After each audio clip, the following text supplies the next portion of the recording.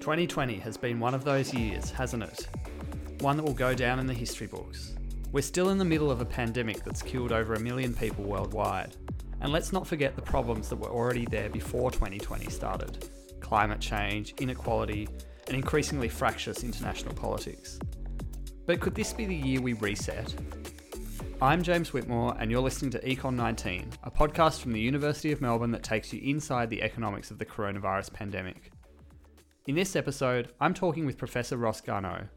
Ross is a professor of economics at the University of Melbourne, and he spent his life working on international economics and development. This year, he's been busy developing his plan for Australia's recovery from the pandemic, Reset, restoring Australia after the pandemic recession. We caught Ross on the road, so please excuse any background noise. So Ross, to start with, you've been working on this lecture series and you're developing a book, and I just wanted to know, what was the moment when you thought, this is a really big event. I need to do something big around this?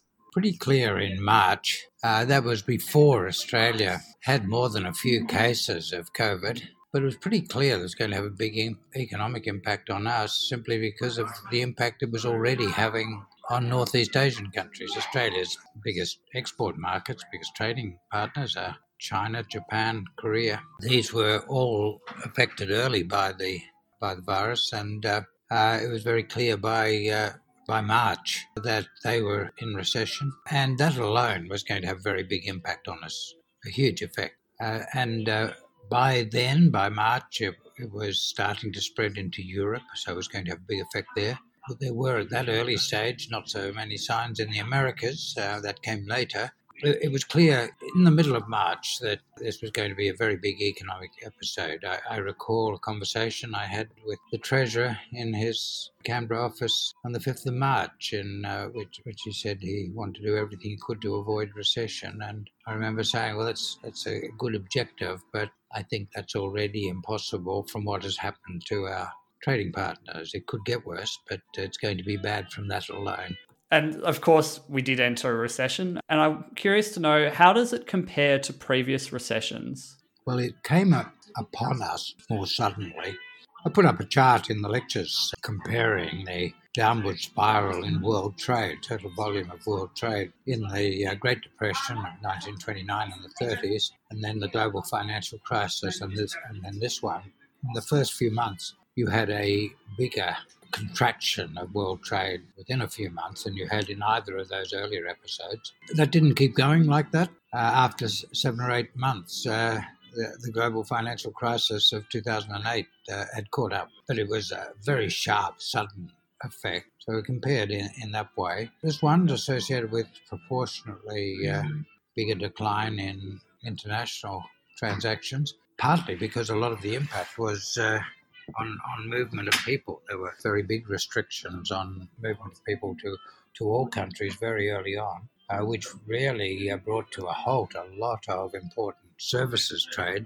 For example, tourism and education, which are very important for us, and tourism in particular important for a lot of other countries as well. That very large element of world trade just about stopped. And then recession caused a contraction in demand everywhere. And so you had a big fall in most commodity prices, not quite all, but most, and a particularly big one in fossil energy, oil, coal and gas, which are important exports of Australia. So through the international trade impact, it was very big, very sudden. It affects on total output, economic activity. First half of this year saw the biggest decline in such a short period that the world economy has ever seen. There was a particularly strong stimulatory response from governments, from fiscal policy, budgets, cutting taxes and increasing government expenditure.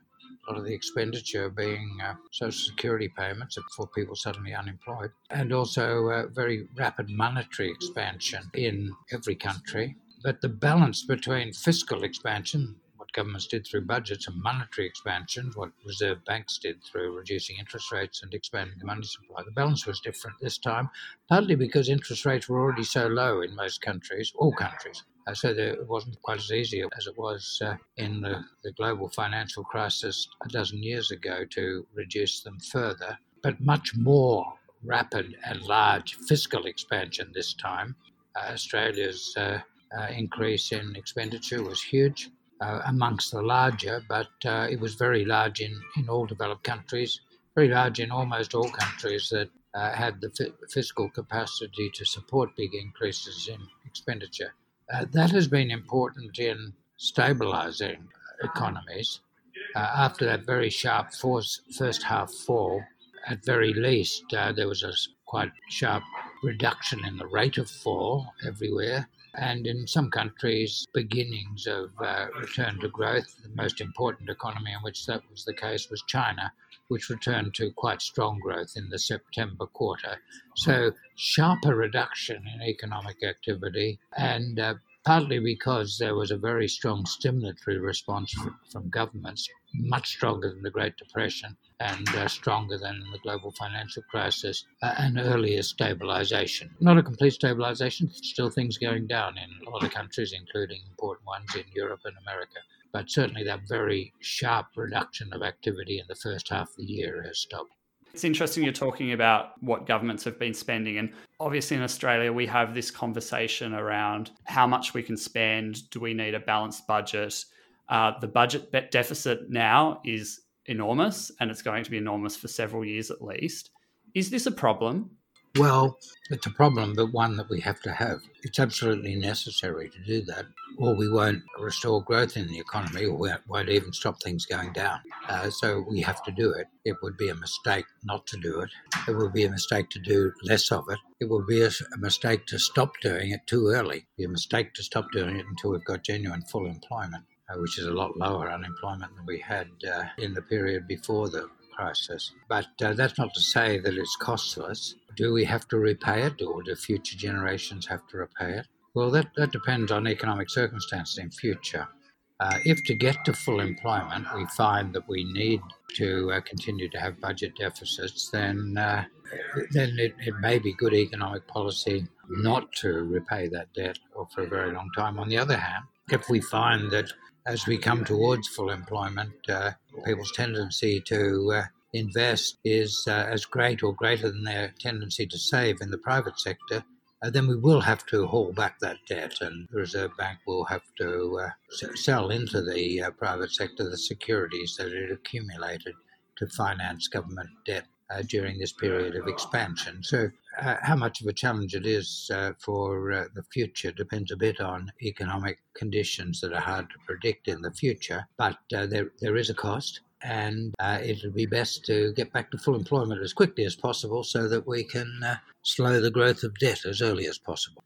So your lecture series and your book are called Reset. Why is this the moment to change the way we do things? Well, I spent one of the lectures, and it will be one of the chapters in the book, explaining that we couldn't go back to what we had immediately before the pandemic, but we wouldn't want to go back there even if we could. The years between the resources boom and the onset of the pandemic early this year was a pretty bad period for economic conditions in Australia, a pretty bad period for the standard of living of ordinary Australians.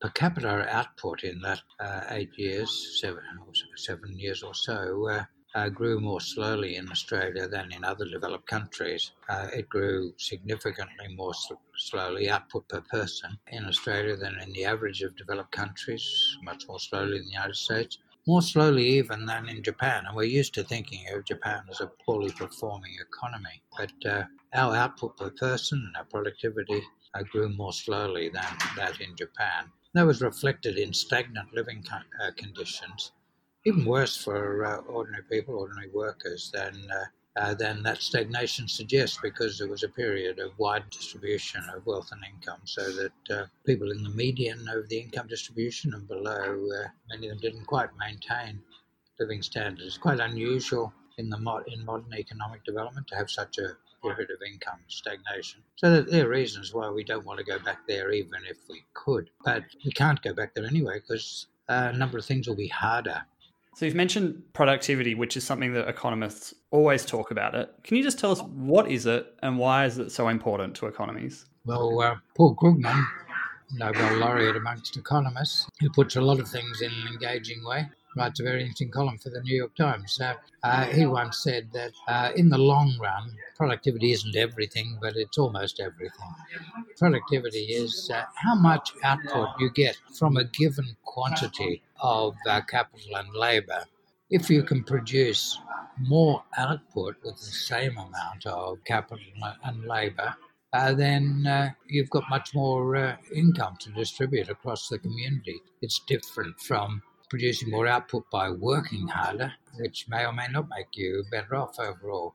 It's different from producing more output by putting more capital into it, because you've got to divert resources from consumption or from doing something else to make it available as capital expenditure. So, if you like, it's another form of free lunch, and over the long term, it's the main determinant of living standards. Countries with high average productivity are likely to have high average standards of living. Countries with low productivity are going to be countries with relatively poor populations. So this unequal impact on different groups of people, to what extent do they reflect inequities that are already present in Australia's economy? I think to a considerable extent. People who had established wealth have not been much affected by this. First, they had more comfortable homes from which to keep working on.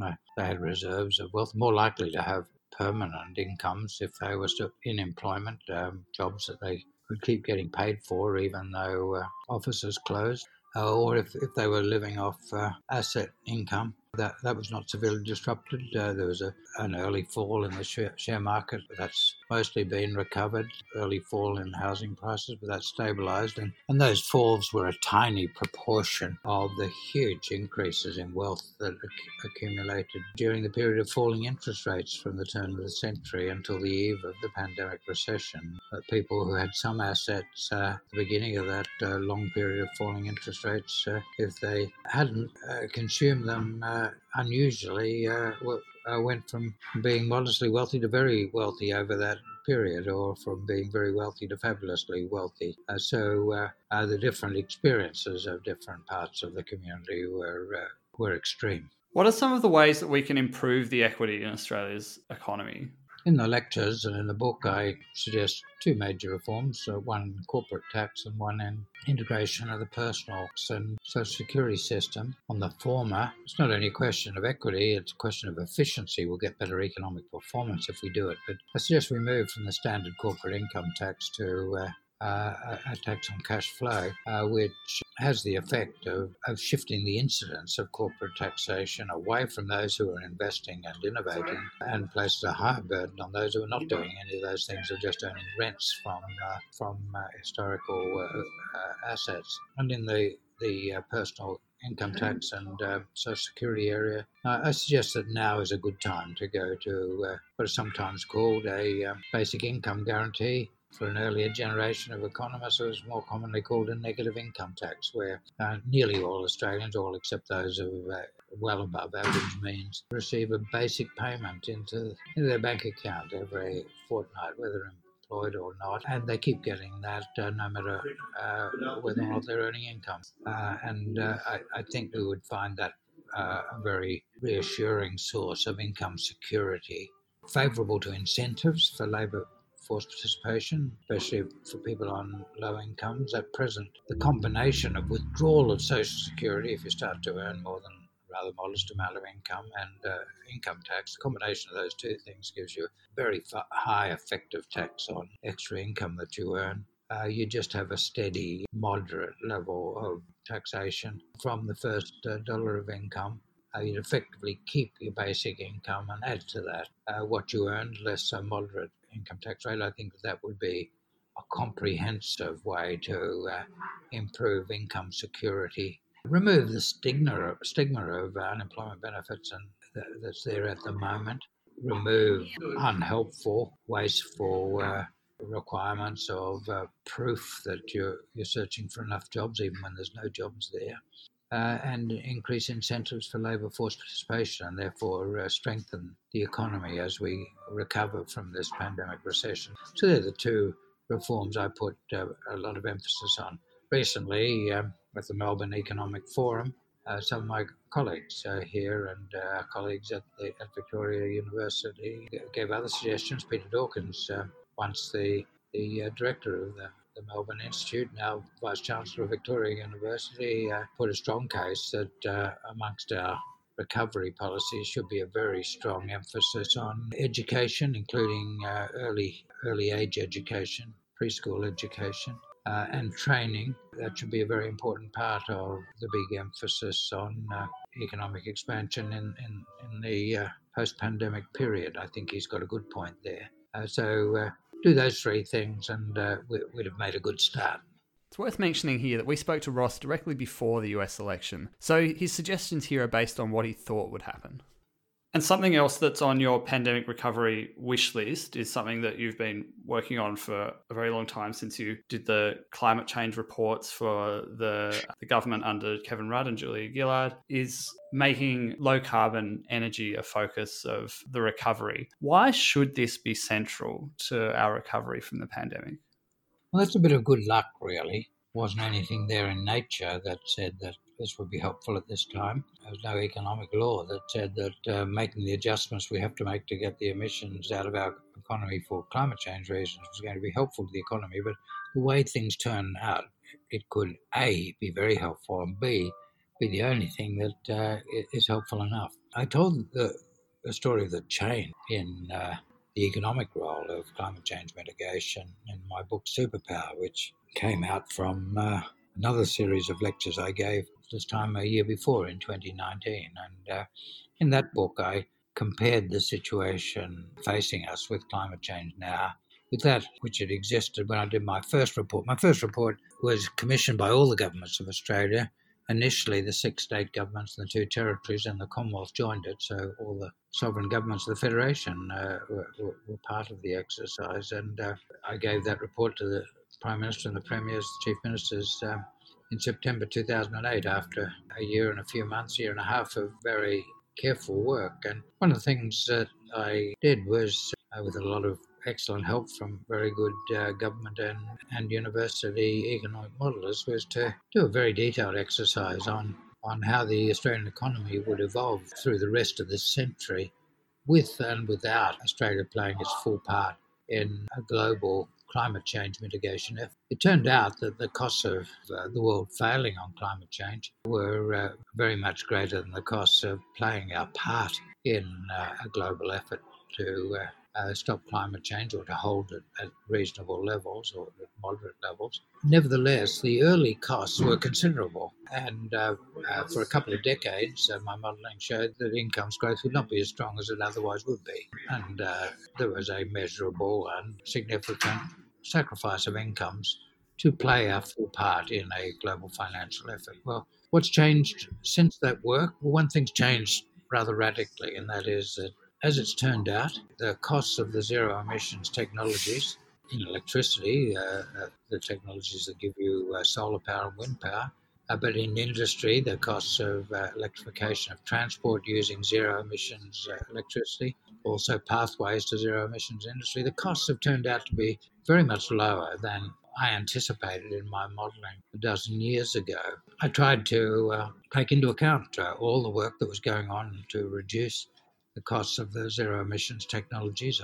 My team and I consulted closely with people working on the pure research at universities, but also applied research and technology, also making equipment and using it not only in Australia, but in China, Japan, Korea, United States, Britain, Germany. My assumptions about the likely rate of reduction of costs of zero emissions technologies were based on all of that, but they greatly underestimated the reductions that have actually happened. For example, with solar energy, after my consultations, I wrote into all of the assumptions of the modelling an expectation of a fall in costs through technological improvement of a few percent per annum. Well, in practice, in the first decade after the report came out, costs fell by 85%. So that's much more rapid than anticipated. And so the costs of making the adjustment are very much lower than anticipated. And in fact, in some areas, including the shift to zero emission electricity using solar and wind and storage and demand management, the cost of new technologies are already lower than new build old technologies. So we'll actually do better economically from using new technologies. And in Australia's case, the advantages are even greater because we've got a greater relative abundance of solar and wind resources than any other country. Also, a relative abundance of capacity to capture carbon in our landscape, in soils and trees, and therefore a capacity to produce biomass for zero emissions industry. So, all of these advantages mean that as the world as a whole goes to zero emissions, as we must if we're going to ever stop increases in temperature, Australia will have a competitive advantage in industries that use a lot of energy. We should be the lowest cost country in the world. Now, as it turns out, the pandemic has been associated with an acceleration of the global commitment to moving to zero emission. The United Kingdom will host the next United Nations conference on climate change to be held in Glasgow next year. It was to be held in December this year, 2020, but COVID caused a postponement. Well, Britain has a commitment to zero net emissions by 2050, and it's going to use its hosting of the conference to push and pull other countries to not only make similar commitments, but to do things to get there. In this, it's following what the French president did, who played such a role in the Paris Agreement in December 2015. Just a month and a half ago, in an address electronically to the General Assembly of the United Nations, the Chinese President Xi Jinping made a commitment for China to zero net emissions by 2060. Well, that's a very big step. China accounts now for about 28% of global emissions. It uses half the world's coal. It produces half the world's steel, which is still made primarily from coal. It uses more than half the world's cement, which is very emission intensive. It produces and uses nearly half the world's nitrogenous fertilizers, which produce a huge amount of emissions. So for China to go to zero emissions is a very big step. Of course, the world as a whole can't deal with this problem unless China does, but China's now announced just in September 2020, announced it's going to do so. Since then, Japan and Korea have formally committed themselves to zero net emissions by 2050. Europe had already done so. And in the United States, President Trump had always said that climate science wasn't to be taken seriously, just like medical science wasn't. So he tried to get America out of the international agreement made in Paris. But if he loses the election next week, as the polls and the betting markets say he's likely to do, then the new president will commit the United States to zero net emissions by 2050, to zero emissions in electricity and energy by 2035. So the world is moving quite strongly in that direction. All of our biggest trading partners are heading quite strongly in that direction. And so we're going to be quite quickly in a world in which if Australia invests in energy using industries, and the energy is zero emissions energy, going to be very strong demand for our products. Australia is going to become the natural place to process Australian minerals for export to other countries committed to zero net emission. So there'll be very large opportunities for us to get a lot of the business investment in the trade-exposed industries that we need for full employment with a reasonable amount of debt. We can get a lot of that investment and a lot of that growth in income from the transition, accelerating the transition to zero emissions energy. If you look at other things, there aren't so many rich opportunities in other spheres. A lot of the traditional energy mining will not be the source of major new investments. There's been some talk of a gas-led recovery, but it's hard to see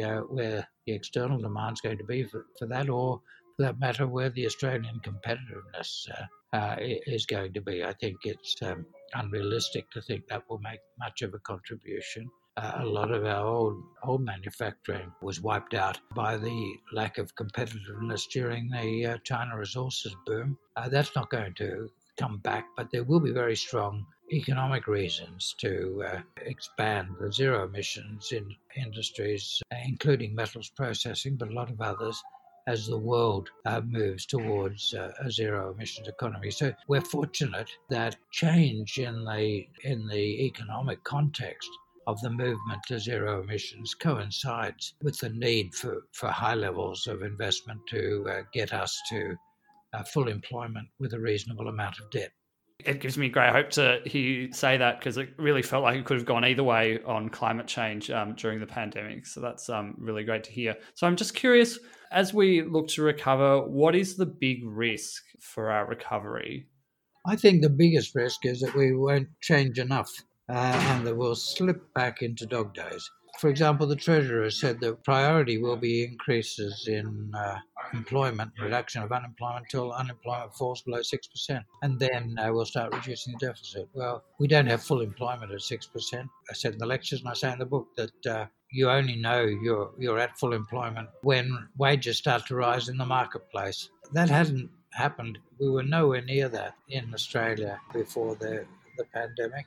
Even America, which got down to 3.5% unemployment, wasn't experiencing strong inflation in the labour market. So it's a very big risk that, first of all, the monetary policy won't go far enough in matching the easy conditions of the rest of the world, and so our exchange rate will stay too high. And secondly, that our expansion of fiscal policy will end too soon. And thirdly, that we will let the history of debilitating debate on climate change get in the road of taking advantage of the immense economic opportunity that lies before us in that area. And I suppose fourthly, that we don't undertake reforms that could raise productivity and give us rising living standards when we return to full employment. And fifthly, really underpinning all the rest, if there's a danger that we won't recognise it, that we're not going to get productivity-raising reforms, won't get acceptance of new ways of doing things that can underpin rising incomes unless and until there's widespread acceptance in the Australian community that the benefits of economic growth are being shared equitably, so that equitable income distribution and policies to generate that become an integral part of an economic program to achieve full employment and rising incomes.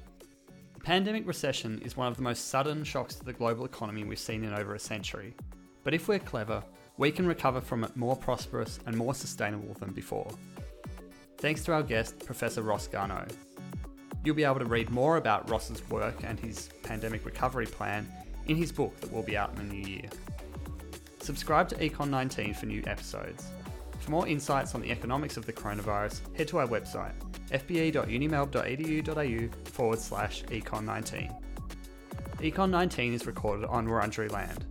The podcast is produced by Seth Robinson and me, James Whitmore. The theme music comes from Premium Beat.